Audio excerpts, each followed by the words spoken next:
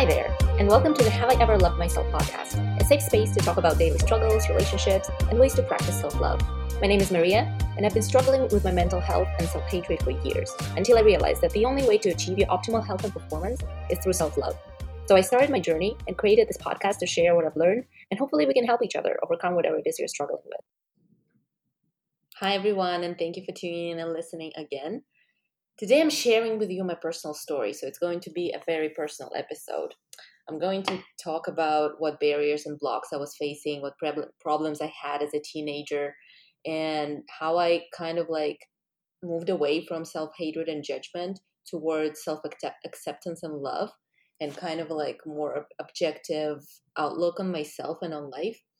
And I feel like this would be useful because we all have our stories, and hopefully you can identify with mine and find it relatable. So it will make you feel better because, if anything, for me personally, it hasn't been easy to go on this journey and to kind of learn the hard way what it's like to hate yourself and kind of find solutions in all the wrong places before I realized that the solution is self-love. And hopefully it will be helpful for you as well. So I would like to start with my teenage years, because this is, I feel like, my self-hatred really started. Because teenage years, let's be honest, they're not easy for most people. And just like anyone else, I felt judged. I didn't feel fully accepted. High school is tough for everyone, right? Because there are mean girls, there are mean boys. And I was one of those kids who always felt different. I wasn't mean, I wasn't aggressive. I was just like a quiet kid who preferred, I still do, by the way, I still prefer one-on-one conversations. I'm not great in big groups unless I feel really, really comfortable with all the people there. And I used to be this way too. And I wished, just like in the song, I wish I was one of the cool kids who knew everyone, who would just enter the room and everybody would be like, "Oh, hey, how are you?" And I wasn't. I wasn't kind of like an outcast. I was sort of popular by association because my friends were cool. But then my friends also made fun of me. So it made me very anxious all the time. It made me look for validation. And if my friends did something, I had to do it too. If they made fun of me, it would destroy my self-esteem. It would make me feel like there is something wrong with me. And I have moved away towards forgiving them since then, because let's admit that we were kids and we were 15, 16 years old. So it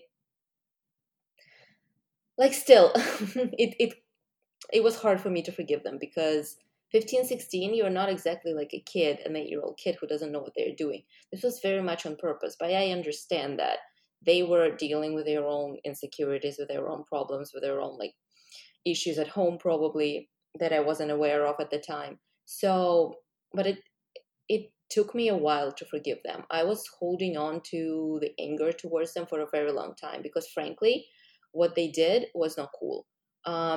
I've never been bullied in the traditional sense, but also I feel like my brain is protecting me from those memories. So I don't remember everything that was going on, but I remember they were making fun of me in a friendly way. It was never oh, you're such a loser, we don't want to be your friends. It was always we are your friends, but you're weird. They would make fun of my clothes, they would make fun of the way I talked, they would make fun of the way I looked, and of my behavior, of me being too sensitive, of me being this and that.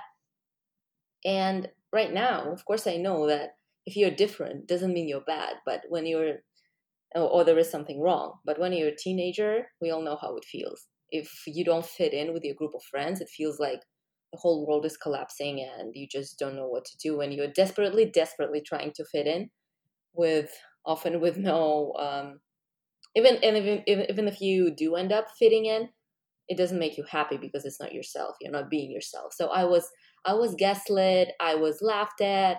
So it screwed up my self-esteem a lot, I gotta say. And it manifested itself in a very, very bad way, which was eating disorders of all kinds. And I'm speaking from like 10 years of experience with eating disorders, which was not great. And I was dealing with it for, yeah, I've had a really, really hard time dealing with them. It was they kind of like came and go. It wasn't always this bad, but again, nobody knew. And at the time, we didn't have any YouTube videos, we didn't have TikTok for people to share their stories, to say that it's normal. These thoughts that you're having, they're irrational. There's just a thought. Here's a coping mechanism. Here's a technique that you could use. Here's how to ask for help. We didn't have that back in the day. And it was really, really sad because I was left dealing with it on my own. But I feel like, and I ended up dealing with it on my own. Honestly, some of my closest friends still don't know that I was struggling. And I only started sharing it maybe a couple of years ago with people. So even like people I've had serious relationships with didn't know that I had them, even though with some of them it was going on at the time. So I was very, very secretive about it, but I also feel like it made me so strong, this experience, that yeah, it just gave me like the stamina to deal with problems. Yeah, but I think back then it was an attempt to get some control over the situation, to get control to over like being, oh, let's call it bullying, but like I guess it was to some extent. Yeah, to just, and that's, I was just trying desperately to fit in, and it wasn't working. So, and the fact that I was kind of like a late bloomer in terms of relationship didn't help either, because most of my friends were like in a relationship in high school, or they were like they wanted to, or they were flirting with guys. And for me, not only guys didn't flirt with me, but I also didn't want it. Like I wanted it because everyone else did, but I couldn't imagine even like being intimate with anyone or kissing anyone. I thought it was kind of like I just wasn't ready. Not now from my experience, I can tell that I wasn't ready. So I kind of like started thinking about it at the age of say 17 to 18. And yeah, again, like I was a late bloomer in this respect. It made me feel even more different. On the one hand, it wasn't great because again, like all of my friends were like, "Oh, I'm going on a date with this guy," or they were even like sleeping with people, which to me at the time was like a totally disgusting thought. I was like, "Oh my god, how can they do that?" And also, I found kind of like a positive aspect of it because it made me really, really independent. It made me comfortable spending time on my own. It made me comfortable with myself. It made me realize what I really want. It made me kind of like not settle for what I don't want and kind of like have a standard. So that was a great thing. And until the age of 22, I had like some things going on, but I did not have a serious relationship. So until the age of 22, I was really independent, and I had a really, really healthy attitude, like the attitude that I'm trying to help people cultivate at the time, actually. Sort of like, here is my standard. I don't want to lower it. Mm, I would be open to negotiating and compromising, but there are some things that are non-negotiables. And if I meet someone who's willing to compromise with me or work with me, and I'm willing to work on their standards with them, then great. If I don't find anyone, oh well, I'll have my friends, I'll have my hobbies, I'll have my job. And the prospect of like staying alone didn't scare me, because I realized, like, I was very aware that even if you do end up with a partner, they can die, or you can get divorced, or even if you do end up having kids, not all people talk to their kids, or something can happen. Like like life is so unpredictable that there are no guarantees. And I was so aware of it at the age of 22 that honestly it amazes me right now. So at the age of 22, I started getting into relationships, and I spent the rest of my 20s in relationships. And by that time, I left my hometown. I was not that much in touch with my old friends, and I was really, really doing well mentally, just because I got out of those triggering situations and I started a new life and I got into a relationship, and it was really, really great. But then, after 8 years of being um, in relationships, I kind of like lost that attitude of like, oh, it's not a big deal if I'm not dating, because I started to rely on my partners more. I started to depend on them emotionally, because naturally I do have an anxious attachment style. And in relationships, it was kind of like, it helped me to, like, my partners tend to be secure, except for my last one. And it was really, really easy for me because I feel like I moved towards secure. But I did not realize how much I actually depended on my partners emotionally. And then in my last relationship, we kind of like both were anxious, and he was kind of like anxious avoidant as well. And it activated my anxious attachment a lot, and it was kind of like not pleasant for me.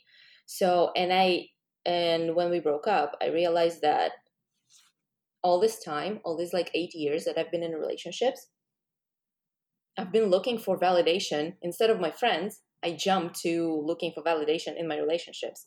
And I felt like if I say I'm single, people feel that I'm lame, or people kind of like, they pity me. And it took me a while to realize that is not true.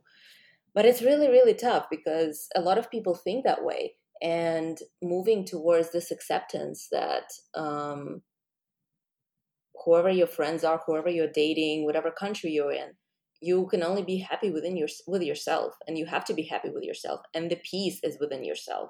That's what you need to understand. And that's what I'm trying to work with people on. And that's what I'm trying to help other people understand. Because I have changed relationships. I have changed countries. I have changed my friend circle completely. But deep inside, this anxiety is still there. And this desire to be with someone, to kind of like feel complete was still there. And I did a lot of work on myself to kind of like get rid of this, to rationalize it, to learn to manage it. And now I feel like I'm in a place where I was at 22. And this actually feels amazing. And that's why I want to help people feel the same way, because the amount of podcasts and books and people that I've encountered during my healing process is insane. And I feel like the amount of work that I've done, I just want to like share my knowledge with everyone and get everybody to the state where they feel like they are always safe within themselves. They're always going to be all right, no matter what is happening in the outside world. So yeah, I guess this is my story.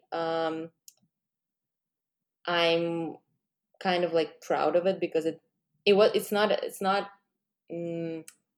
I don't know, it's not the most tragic story, but also like at the moment for me, it felt really, really hard. And I hope you find it relatable to an extent. And yeah, it's very important for me so that you understand that the peace is within yourself. And it's so important to not depend, especially on romantic relationships, because they do come and go and you can never be sure, but you can be sure that you always have yourself. And that's the most important thing. Thanks so much for listening. Please give this podcast 5 stars if you enjoyed it, and consider leaving a review. I would really appreciate it. I share a lot of personal stuff on this podcast, and it would mean a lot to me to know if it's helpful and get some feedback as well. You can also follow me on TikTok at Have I Ever Loved Myself, where I share my daily tips and motivation. Thanks again, and see you in the next episode.